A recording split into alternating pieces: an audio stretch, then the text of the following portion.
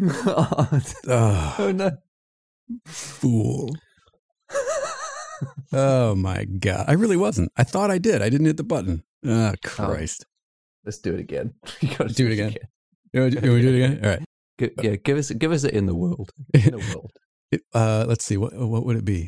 In a world of mediocre podcasts, one rises above all others. Welcome to another episode of Deep Natter. Cue the music.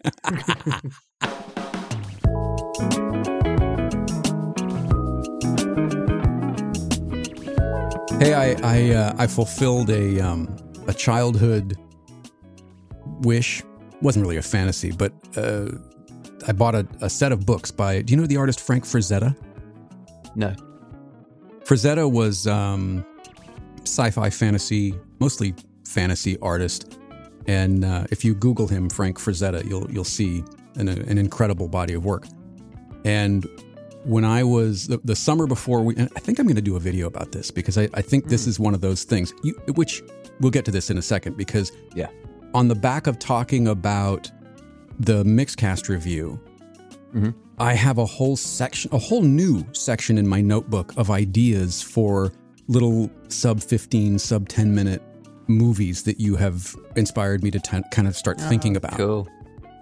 Slippery slope, man. It is. Oh my God. And I'm looking at things like Adrienne brought home this set of vintage, or actually didn't bring them home. She bought them online, but they arrived over the weekend. This set of vintage coffee mugs.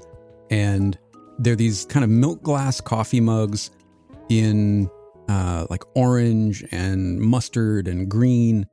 And the orange one, maybe I knew she was looking at them, but I had completely forgotten. And when I took it out of the box, Sean, it was the same exact mug that my father used to carry around in the truck. Oh, wow. When we, like that was his like favorite coffee mug, the orange one. And man, it hit me like a ton of bricks. I welled up and I was like, oh my gosh, it just brought back this flood of memories of this coffee mug, and I know it's goofy, but it's incredible. It was just another testament to how powerful objects can be in our lives and that sense memory that what we associate objects with in our lives. And so I wrote that down. I was like, okay, video about Dad's mug, and I've got this list of things that I think this could be an interesting avenue, not only because it allows me to think about these things and kind of get them out, but in doing them in video, it brings a different kind of experience to the viewer that audio does, but then I can also release them as audio. So it's sort of two pieces of content for one effort, Exactly. Yeah. And so I got these books, and there was a science fiction bookstore. We moved to Upland because we moved around a lot when I was a kid. And we moved to Upland the summer before my freshman year in high school. And in downtown, this little sort of historic district of Upland, California, there was a science fiction bookstore called the Magic Door. And I can remember vividly the layout of this store and what it looked like and where the display cases were on the right-hand side, and next to that display cases on the left of them was a shelf, a series of shelves, and on those shelves was this book by Frank Frazetta. It was called The Fantastic Art of Frank Frazetta. And I had never seen his work before. And it just blew my mind. Warriors and princesses and dragons and snakes and this Norse god being pulled on a sleigh by 4 polar bears. I mean, it was just this really incredible, imaginative work. And I came home and I was like, oh my gosh, Mom, I didn't get that book, but his work ended up inspiring me for years. And there was another artist that was kind of one of his contemporaries that also figured into that. And I thought, man, this would be a really cool exploration, not just as a way for me to sort of relive or re-experience those memories, but to share that experience with people like yourself who may not even be familiar with this guy and have never heard the name before, have never seen the work before. But when you see the work and then you look at influences on other artists or influences on cinema, it becomes clear what a monster he was, in terms of reach. So I just thought it would be, I'm writing down, I thought this would be a cool one. I'm writing down a bunch of things that I think would be a lot of fun to revisit. And I'm starting with, and you and I have talked about this offline, I'm starting with this simple idea of doing the voiceover first, because I know I can do that. I know I can do the voiceover well. Yeah. And then as I'm learning DaVinci Resolve, which is just an incredible, the fact that this thing is free is astounding to me. It's astounding.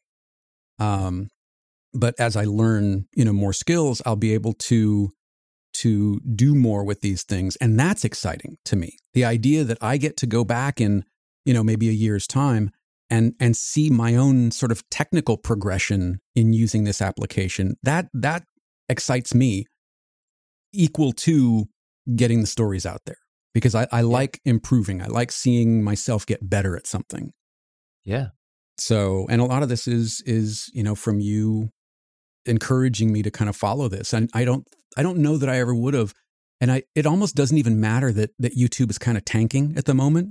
If you're curious about that, listen to last week's episode. We were talking about it because Sean's got much more info on this than I do. But apparently YouTube is tanking kind of across the board in terms of engagement and viewership.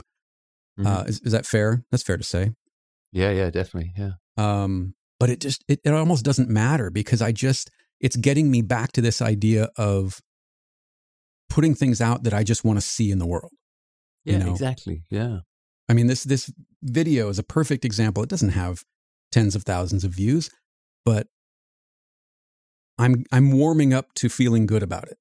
For the first week or so, I was like, oh man, I messed that up. And that should have been, okay, that's not. But second time out of the gate, I have to keep reminding myself, you're going to get better. You're going to get better. You're going to get better. Yeah, but also you have to give yourself credit for the fact that, you're going to be at 1,000 views on this video in a few days, within a few days. Like that means that people are enjoying it. And from the brief little look, I had a look at your feedback, people really appreciate it. Yeah. So, there's just everything to celebrate about that. As long as you keep your expectations in check, good times ahead, Like you said, it's about putting something out you want to see in the world. We are so quick, and I can only speak for myself on this. So I am so quick, but I know other people who are, so I will say we are often so quick to dismiss even 1,000, And I remember John Wilkening saying to me one time, if you had 1,000 people in a room and then ask them how many people have seen this, and they all raise their hand. Yeah. You probably run away. You would lose your shit, because that's really impressive. Where it becomes less impressive is when we compare ourselves to the Marquez Brownlees, the Peter McKinnons, the, whatevers of the world who get millions, but they are in the top 0.1 percentile of everything. Mm-hmm. So is it fair to levy those kinds of expectations on ourselves, even though we're in the same arena, technically, even though, I technically do the same thing that Mark Maron does, or that Ira Glass does. I don't do it as well as Ira Glass, but that's irrelevant. The comparisons need to stop. Yeah. Because we are where we are. Yeah, I think so. The more I've thought about your channel as well, like I think I shared this guy with you a little while ago. I can't remember the guy's name, but his channel on YouTube is called Nerdwriter. Oh yeah, and it's just Nerdwriter 1, numeral 1, Nerdwriter 1, if you want to search for him. But he covers amazing topics. I'm looking at his channel now. What movies teach us about Mozart? Leonardo da Vinci's best painting. Faces on a big screen, about the close up on cinema screens of a face. What Gordon Parks saw, Caravaggio, Master of Light. Like he does these amazing sub 10-minute, basically video essays, but it's exactly what you're great at, which is writing a great script and recording a quality voiceover. And then you never see him on screen during the body of his essay. Sometimes he does a little intro to camera, often he doesn't. It's just, visuals over the top of a really well-written essay, like short essay. And I just think you're so well set up to be doing that sort of thing. Thank you. And I enjoy it. I mean, I like I said, I'm really warming to the idea of doing something like this, because my biggest turnoff, or my biggest apprehension, has been being on camera. I don't want to be on camera. If my hands are on camera, okay, that's fine. Or if I'm on camera, like I've been thinking about doing some painting demos and some technique demos of some of the things that I've been working on in the other studio. And that feels different to me because I'm not playing to the camera, I guess, or I'm not just, it's not just a talking head. Like if you're watching me work, if you're watching me do something, that feels somehow different than me speaking directly to camera, which I find intimidating and very uncomfortable. Yeah. I mean, that makes sense. And no one needs you to be on camera for you to communicate well. I mean, it's such a personal choice. Some people want to be. Honestly, if I went back now and started again and could find a way to do it without, I probably would. Really? I just don't think I communicate as well just with a voice. I think I learned my communication skills by standing on a stage and talking to people and talking to crowds. Right. So the easiest way for me to translate that across to video was and it is, I mean, like a lot of my videos are me giving the equivalent of a TED talk. Yeah. I'm just happy to be sitting on a sofa in my lounge. Like I am giving talks. So I've very directly translated what I tried to get good at for years into the video world. And I think it makes sense that you do the same. Translate what you've taken years to get really good at into that video space, which is you writing a killer script and recording a really sexy sounding voiceover and then just pulling the visuals over the top to accentuate what you're talking about. It really makes sense for you. Yeah, I think so. And I'm trying to be, I mean, the way I get all too well. I'm trying to be cautiously optimistic about it and set my expectation around what I get out of it, making it, not what numbers are on the backside of posting it. And I think that's a really important distinction for me. Because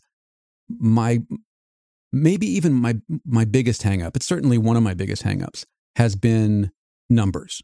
Whether that's financial numbers or whether that's audience numbers. It's been, I mean, you and I have talked about this for a long time, that idea that those things are the only thing that matter before all else. And I really have gotten stuck on that for a lot of years. And I don't think it's healthy because, once you make that realization, and if you're new to this show, if this is even the first time you're listening to it, go back and listen to some of the previous episodes, because one of the things that Sean is so wonderful about communicating, and communicating in a way that doesn't feel preachy, but it feels... I don't know about that. But it feels encouraging, and that is that the numbers are largely an illusion. And I understand that they are valuable in the sense that if for example, Instagram, if I release something on Instagram, it's going to be seen by, maybe 100 people. If Sean releases something on Instagram, it's going to be seen by tens of thousands of people just because our audience sizes are so much different. Mm-hmm. But the numbers in and of themselves, that's not what means something. What means something is the engagement on the back of that. So if I send something out and it goes to 1,000 people, let's say, using the previous example on the video, but 30% of those people feel compelled to comment or to reach out and say something to me, that's job done more than, 500,000 people where the engagement level is 0.1% or, 0.5% or whatever, because that's what I'm in this for, is the engagement. And I think that's why the numbers matter so much to me, because the more that bigger piece is, the more people are going to see it, and it gives more people the opportunity to connect. It's not so I can have 500,000 or 1 million or whatever people. It's because I know that because of the algorithms, only a fraction of that number, that posted number, is going to see the actual work. and it's somewhere between currently, depending on whose stats you look at, it's currently somewhere between 2 and 4% of your total number of audience. And you also need to apply context, because I think this is what you forget often. Is that I think you're often the mistake you make particularly is trying to compare apples and oranges in podcast world and video world. And I mean, I had a chat with mutual friend Neil James this week about podcasting. We had a phone call this week.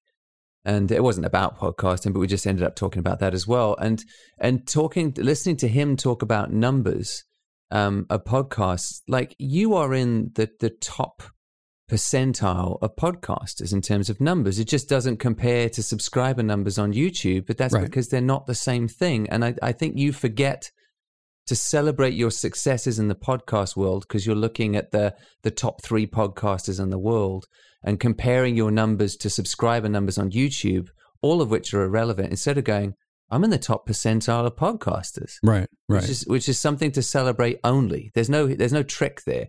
That is only a good thing. And many people would give a lot to be in your position. And it's all context, isn't it?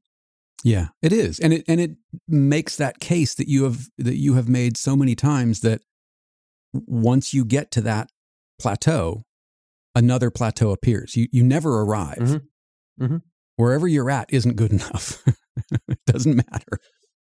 I listened to I haven't finished it. I'm about a third of the way through this. It's a 2-hour long podcast with Corey Wong and John Mayer.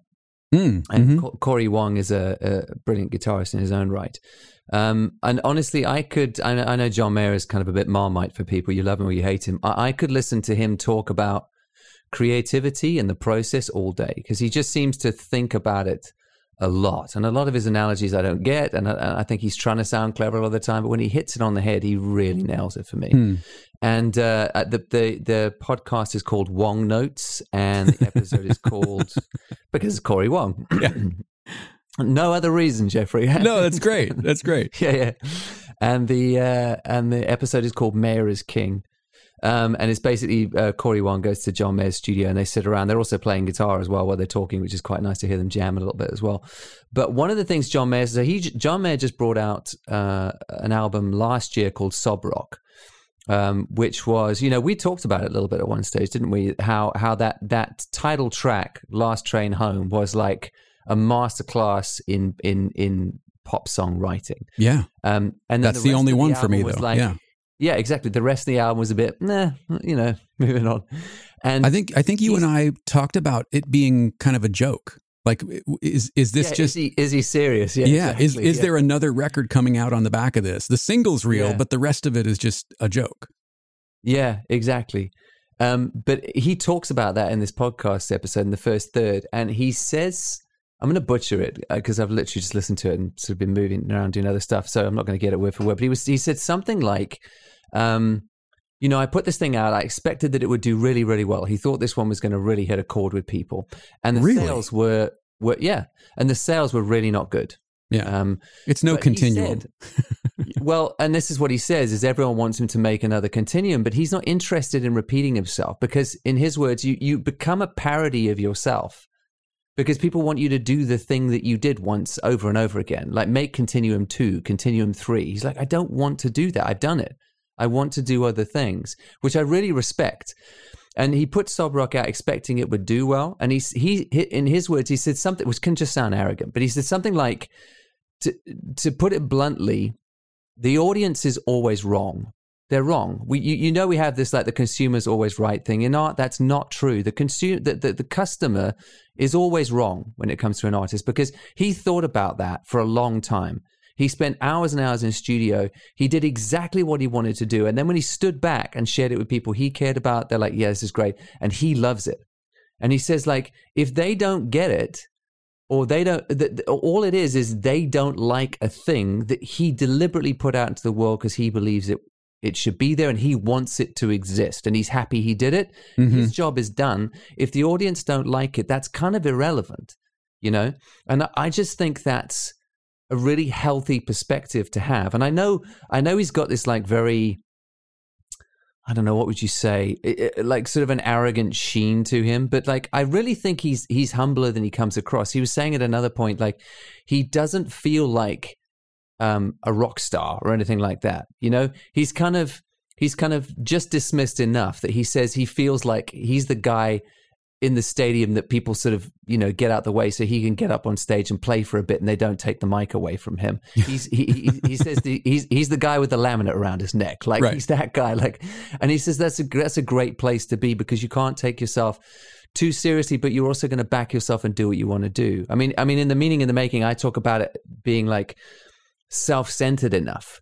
In a good way. Like, you believe there should be some things out in the world because you like those things and you realize you have the skill to make those things. Whether the world thinks that's brilliant or not is kind of irrelevant if you're self-centered enough in the good way. You just make it because you want to see it. Even if it's like something you're like, I don't think anyone will get this. But I just have something in me that wants to see this exist. So I'm going to make it and I'm going to share it with people. And if 10 people like it and the rest of the world go, we don't get it, that's still fine because I made it and I wanted to see it exist. Job done. End of story. End of story.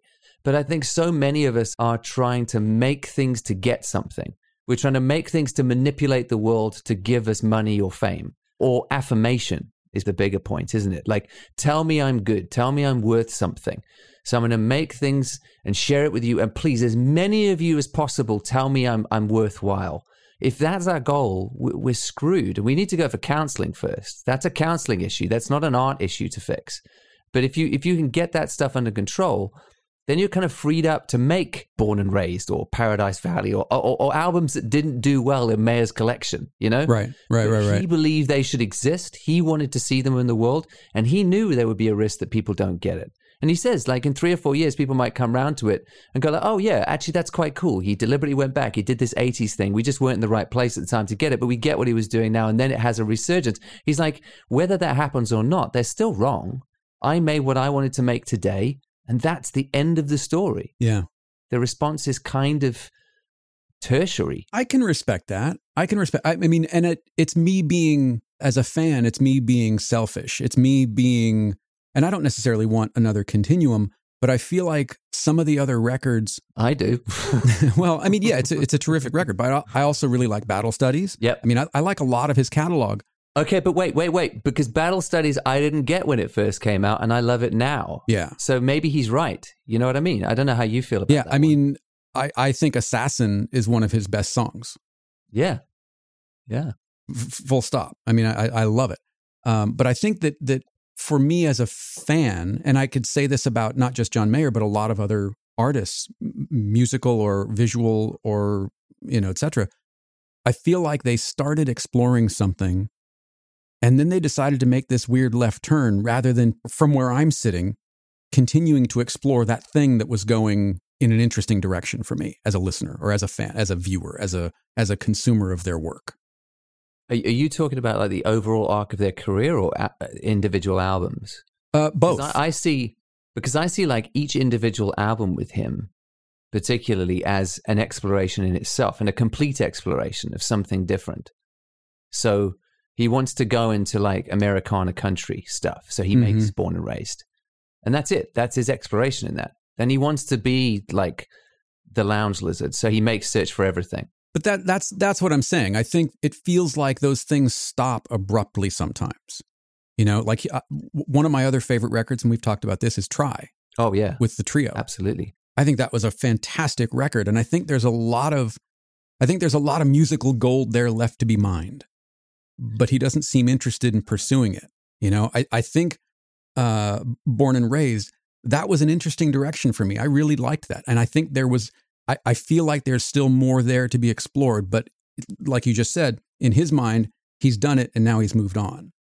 And I feel like as a listener, and I could say this about actors or writers or whatever, that, and maybe it's us as an audience holding on to something that we really connect with and resonate with and want more of and become unwilling to give anything else the same kind of chance because you've struck such a chord with us as an audience with this piece of work that we want you to keep doing not necessarily the same thing, but something somehow related to that.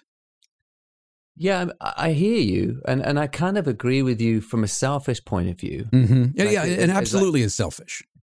Like as if I can direct someone else's career, but I also kind of respect that he doesn't care what my expectations are. And he's brave enough to do the thing he wants to do. You know where it made sense to me? Because I actually saw him live. Oh, it would have been probably 2016, 2017, something like that in London. And a lot of because I dismissed Born and Raised and Paradise Valley as albums. I listened to them. I didn't really care. I kept going back to Continuum and Try and Bible Studies.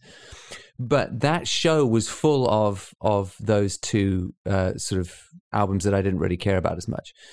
And they hit me totally differently when he played them live. Interesting. For some reason. How so? And then when he... I'll get like an example of a song. He's got a song called Dear Marie, which is, I can't remember which one. It's off Paradise Valley or Born and Raised. And Dear Marie on the album was like skippable, like super skippable for me. Didn't care about it. But something changed when he played it live, where it was almost an anthem. And it wasn't that he changed the song either. He didn't change the style of playing or the arrangement enough for it to change the actual thing. It's just that I'm like, oh, okay, that's what that song is. Like in a crowd of people responding to that song, that's what it is. And I saw it with new eyes, and I went back and listened to those albums and heard them differently. And I wonder if, like, I bet musicians or any artist probably get really frustrated with how superficially we interact with their work.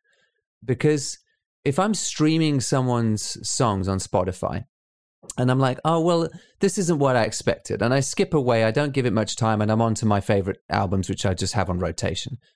That's the time I give that, you know? It's my selfish little response to something, and I can skip away at any second. Whereas when I pay tickets to go see somebody and I'm watching other people's responses to it and it's happening live, I just experience it completely differently and realize I hadn't given this a good shake. And I think that's what he's talking about with stuff like Sob Rock. Maybe I would go and hear that album live and go, oh, that's what that song is. Just me sitting in my bedroom with a very specific expectation of what I wanted that album to be, and it didn't hit that. I didn't have another box to put it in my head, so I just went, is he kidding? Right. I just moved on because I can be very sniffy and dismissive about stuff. But I realized, like, and it made me think about my own work, you know, stuff I put out. I mean, I can't count the number of times you get like snotty comments on your Instagram post. Well, I preferred your other work when you did blah, blah, blah. You know, Sean's earlier work was much more give us a Diagonal Shadow. And I'm like, oh, God, kill me. I don't want another Diagonal. I'm so sick of Diagonal Shadow. Please, I want to do something else. But you do it and they're like, oh, this is rubbish. It's like, actually, this is better. You just don't know it. You're wrong. I'm right. I know I'm moving forward. I know I'm getting better all the time, and I know where I'm going. I don't have it clearly defined, but I know whatever I'm doing now is forward. But you're interacting with what I'm putting out into the world in such a superficial way that is based on your very specific expectation of what you believe I exist to do, which is please you in this very particular way. And you're wrong. You're just wrong. And I really, when I heard that from him, I'm like, absolutely. We're so scared to do that as artists, I think, because you know it can be perceived as arrogance. Like, I don't care what the response from anybody is. But I also think there's a danger on the other side where you're trying to make it to please the crowd. And you do have to be more self-contained, and you do have to have the confidence to make the stuff you believe in. I mean, like now, honestly, we've talked about this a little bit. Like my YouTube channel is like slowing its growth massively. It's plateauing off, and I think I found my audience. But also, less people are watching because I'm doing less specific tutorials. But I want to see more documentaries with photographers that no one knows about in the world. That's what I care about. So that's what I'm going to make, and I believe in making those. They're important to make, and I love making them. And if the audience says to me, "No, we preferred it when you did the one speedlight tutorial," I'm sure you did, but you're wrong in that you think that's what my job is, and you're wrong if you think that's better work than what I'm doing now. The public response to what I'm doing is not a measure of how good it is, and I'm self-contained enough to know what my best work is, and to stick to it regardless of the numbers response or the general public response, because I know what I'm meant to be doing. I have a sense of it, as I go. It's unfolding for me, and it has to be completely separate from the world's, yes, thumbs up, no thumbs down, collective response to that. Well, I don't think it is collective, though. And I think that's part of the problem. Going back to Mayer for a second, you had a very different response to seeing something live in a group of people also experiencing that performance live. I don't know that you can say it was just because he played it differently than he did on the record. We didn't. He played it exactly the same. That's the thing. And the reason he's right and I'm wrong is I went back and listened to the record and went, yeah, I see it now. Now I get it. And he's right. It's a great song. So was there something in the collective nature of experiencing that work that changed your mind, or that allowed you to get past something that you didn't hear or see or experience in your room by yourself in a pair of headphones? Yeah, because I think sometimes seeing other people's responses to art changes your mind about it. I'm sure you've got 1,000 examples now of when someone introduced you to maybe a painter's work that you didn't really understand or get, but they walked you into it. You went, oh, yeah, it is amazing. Whereas you might have walked past it before, dismissed it. Or films, like my friend Doug introduced me to Road to Perdition, which I think is now like the high watermark of cinematography. But, I kind of seen the trailer and I saw that it was on at the cinemas at one stage, like years and years ago. And I just thought, nah, it's not really for me. And he said, no, trust me, watch this. And we sat down and watched it together. And watching him, he was ahead of me on the photography journey at the time, point out what they were doing with shots. I'm like, wow, yeah. Sometimes seeing other people's responses to something does show you what it is. Whereas you missed it because you're being too surface with it, or you're being too specific about your expectations for it. I think there's something to that. Yeah, I do too. I mean, I think that's it. For me, it's one of the reasons I love going to the galleries and museums here. I spend a lot of time looking at the work, but I also spend a fair bit of time looking at people looking at the work, seeing what they're drawn to, seeing how they're responding, overhearing little bits of conversations between, family members or friends or even complete strangers talking about work. And oftentimes they will say something that completely escaped me when I was looking at it. And I'll go back and I'll go, oh, just like you just said, oh yeah, oh, look at that. Look at that. Because we are in our heads, like it or not. We are in our heads in all areas. And in going and looking at art or going to a concert and hearing music, I think you're right. I think there is something to that collective experience that frees us from those bonds, that frees us from our own initial responses or preconceived notions or limiting beliefs, whatever it may be. I think there is such immeasurable power in the collective and art. And I think it's why I miss going to the movies when going to the movies meant something more than checking your phone every 20 minutes, because obviously you have someplace to be. There is something about going to see live theater. There's something about going to see live music. And it's not, like I said, it's not just because they play the songs differently. No. There's an energy there being in, it's communion, isn't it? It's being in proximity with other people who are having this experience and looking over at that stranger and smiling at that one lick or seeing somebody tear up and wondering why it hit them. Why did that scene hit them in that way when it didn't hit you that way? And maybe you go back and watch it again, or maybe there's something going on in their life that makes a connection. And, it's you and I have said many times, we're suckers for father and son stories. Oh gosh. Yeah. I know people who couldn't care less about father and son stories, but I am tearing up at the drop of a hat when there's a good father-son moment. We watched that Adam Project over the weekend, and it's all about fathers and sons. And I watched The Judge last week with Robert Downey Jr. and Robert Duvall. I mean, it just finishes me every time, that film.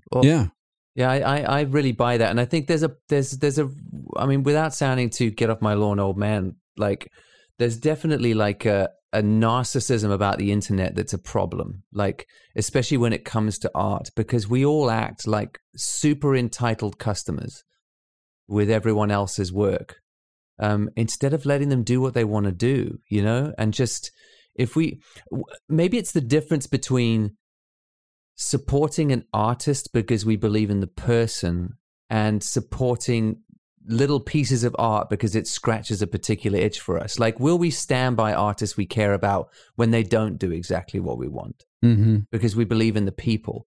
Like, I want to be more and more that kind of person as I grow older. Somebody who cares about the person behind the art and their journey. And even if they're not doing what I want them to do today, I'm with you. Yeah, I'm in your corner because I've seen you've done some amazing stuff. I'm not really sure what you're doing at the moment, but I also trust you, and I know you're probably onto something, and I don't understand it yet. And even if not, it's just a misstep, and you're going to make something amazing tomorrow. I want to support people rather than pieces of art as if they're consumable products. You know, that feels like a better person to be. Well, I think this gets back to, you know, a couple of weeks ago or a month ago or whatever it was when we were talking about some of the photographers or artists that we admire dipping their toes into the NFT market. And our initial responses were one, and then on reflection, on more discussion, on letting ourselves believe that they know more about their journey than we do, coming to a different conclusion or coming to a different place about what they're doing. I mean, I know that was true for me. Yeah. Yeah, I mean, support people, you know, even if you disagree with them on a couple of things, or even if you don't really understand what they're doing now, support the artist. You know, I mean, the best artists I know change stuff up regularly, don't they? They're not the ones who just repeat the same well-worn patterns because it pleases the crowd. We get bored of them. Yeah, those are the ones we move on from. We're like, oh yeah, I love what they did, but they've never done anything different. It's just retreading the same ground again and again. I'd much rather stick by somebody who tries a lot of different stuff because they're brave. They have the courage to do that, knowing they might be disliked or rejected, but they're constantly evolving and expanding. And I like those people because I want to be that person. Right. I want to keep making new and interesting things. And if people don't get it, I still have the courage to keep going because I believe in it. Right. So I want to find more people like that. I mean, can you imagine if Bowie never did anything different than Hunky Dory? I mean, I dig Life on Mars, but imagine what we would have missed out on. Yeah. Yeah, exactly. And I just think we should aspire to be those kind of artists, and we should support those artists who do that we respect beyond the albums that we like and ignoring the ones we don't. We should support them as people. Like that feels like a good person to be. So how do you get there? How do you get from that space of paying attention to follows and likes and subscribers and zine purchases, you know, whatever it is, t-shirt sales, mugs, you know, all the tchotchkes and swag that we think about. How do you get beyond that and go, look, I'm just going to put out what I want to put out. And if it lands, great. If it doesn't, I'll still sleep well knowing that I put out what I wanted to see in the world. How do you get to that point? Asking for a friend. Yeah. I think I know this friend. He's my friend too. I think it's separating out the art from the job in your head, because I've had to do this recently. Because there's obviously practicalities around paying the bills as an artist and keeping the lights on if that's the direction you choose to go. Mm-hmm. But I thought, there's so much that's changing for me. I mean, YouTube plateauing is one thing for me. But another is selling my collections this year has gone awfully compared to other years. Really? Mostly because of customs stuff to Europe. So my because of Europe, Brexit and things? Because of Brexit. Yeah. So people are being charged in European countries, like previously it was £20 to buy the book and whatever the tracked postage was. Now they're being charged £20 for the book, the postage, and then when it gets the post office on that side, they're charged another £20 plus just to pick the book up from the post office. So almost all of Europe is going, no, we're not going to bother. Why would we pay double the price of the thing just because of import duties? So it's like destroyed my zine sales. For every year, which is, with YouTube plateauing and that happening, like the writing's on the wall. What I'm doing right now is not going to work forever. I don't know how much longer it will work for. So I had to think to myself, what will I do going forward? So you and I have chatted offline about I'm actually starting to look into other things to do for work. And I thought, like, well, will I just, if I find that and it starts taking up a lot of time and that's what I want to do, will I then close down the YouTube channel and everything else that I'm doing? I'm like, no, because I still want to see those videos in the world. And I was doing that when I had other full-time jobs. But then I get to make only the stuff I want to make. It doesn't matter because it's not paying the bills. I've got a job that pays the bills. And it's still, either way, it's got to be making the things I believe in and want to see in the world first. The only place it gets muddy is if we're trying to hack the system for the fame or fortune stuff. Then we'll start to make stuff we don't believe in, and it's only popularity or money. It's all it is, And I see people playing these games online all the time. I mean, it's you can kind of see the fight in them. Like, what do I exist for? What am I actually trying? What am I trying to do here? What's important? I mean, I had someone direct message me. Hang on a second. Yeah, here we go. Direct message me on Instagram the other day. And this is the direct message they sent me. I'm obviously not going to tell you who it was or anything like that. But they just said, I'm competing for an ambassador position on an online influencer program. Can you vote for me? If you vote for me, I'll give you $200, please. Like, this is the kind of thing. It's like, I'll give you money right now if you'll do this thing, because then I'll get famous. And I'm like, I couldn't believe in you as an artist, because I don't even know what you do or how you do it. But I'm not even going to check, because I can see straight away what your priority is. And I know that if you're doing this, you're also compromising the things that you're making, because money and fame are important to you. And that's where it gets muddy, is if you're trying to please the crowd and get quote unquote successful. I promise you're going to compromise. But to have the guts to make the thing you believe in and let the world's response be whatever it is, knowing you can't control it. And then if it's not enough of a response for you to live off, well, you were never owed that in the first place. Only very lucky people get that, and that's not most of us. So you have to do a day job, and you have to keep making the work you believe in on the side, but it should be making the work you believe in either way, I think. Right? I think so. Yeah, I mean, I think absolutely. And I think that's one of the things that you and I have not only talked about, but we've fielded questions and emails about. And I think you hit it right on the head, that you're not, because you want to make a living as an artist, you're not owed that. No. Because you want to make a living only making the thing that lights you up. I mean, it's a fabulous goal. It's a fabulous, absolutely, thing to strive for. But if it's not in the cards now, maybe it will be later, maybe it won't be. Mm-hmm. But that shouldn't preclude you from making what you want to see. That shouldn't prevent you from putting out work that means something to you. And I respect everybody who takes those risks to try and make the thing that they make their day job as well. Like, mm-hmm. I love that story every time it works out. It makes me so happy.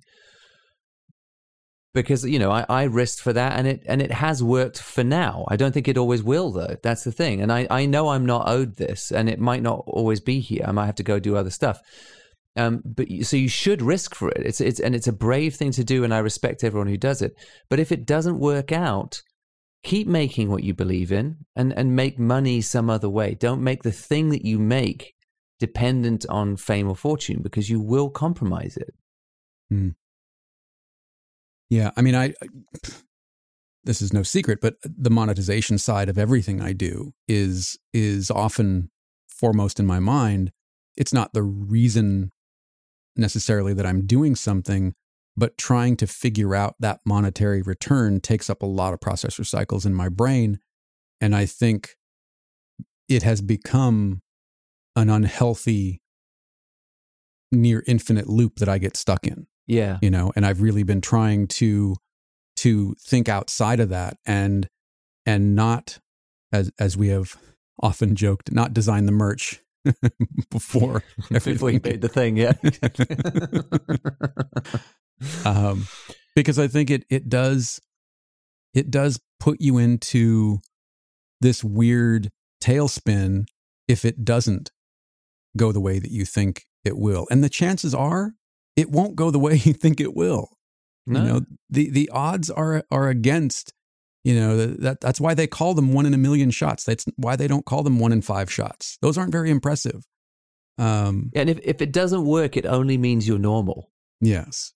It just means that like what's happening is what happens to most people. But good on you for risking it and being courageous enough to try. And if it doesn't work, I mean, you've said already, like you're quite happy to go get a job at Trader Joe's, and you keep painting for yourself though because you love it. Mm-hmm. Having that attitude, I think, is great. Like I know I might be back to waiting tables. Mm-hmm. It's because I mean I don't think I'm owed any more than that. Like I'm not some special little flower that, you know, deserves to be, you know, on some kind of pedestal. Like I'm just like everybody else. And if I have to go back and find work doing something else other than what I'm doing now, I'll still keep making stuff because I just love making stuff. I love making little films. I love taking photographs, and I'll never stop because it was never about being gifted some life as an artist. And I only consider that luck, and I'm very lucky to have that, and I'm very grateful for it. But I also know it's going to go at some point, probably, because it does for most people.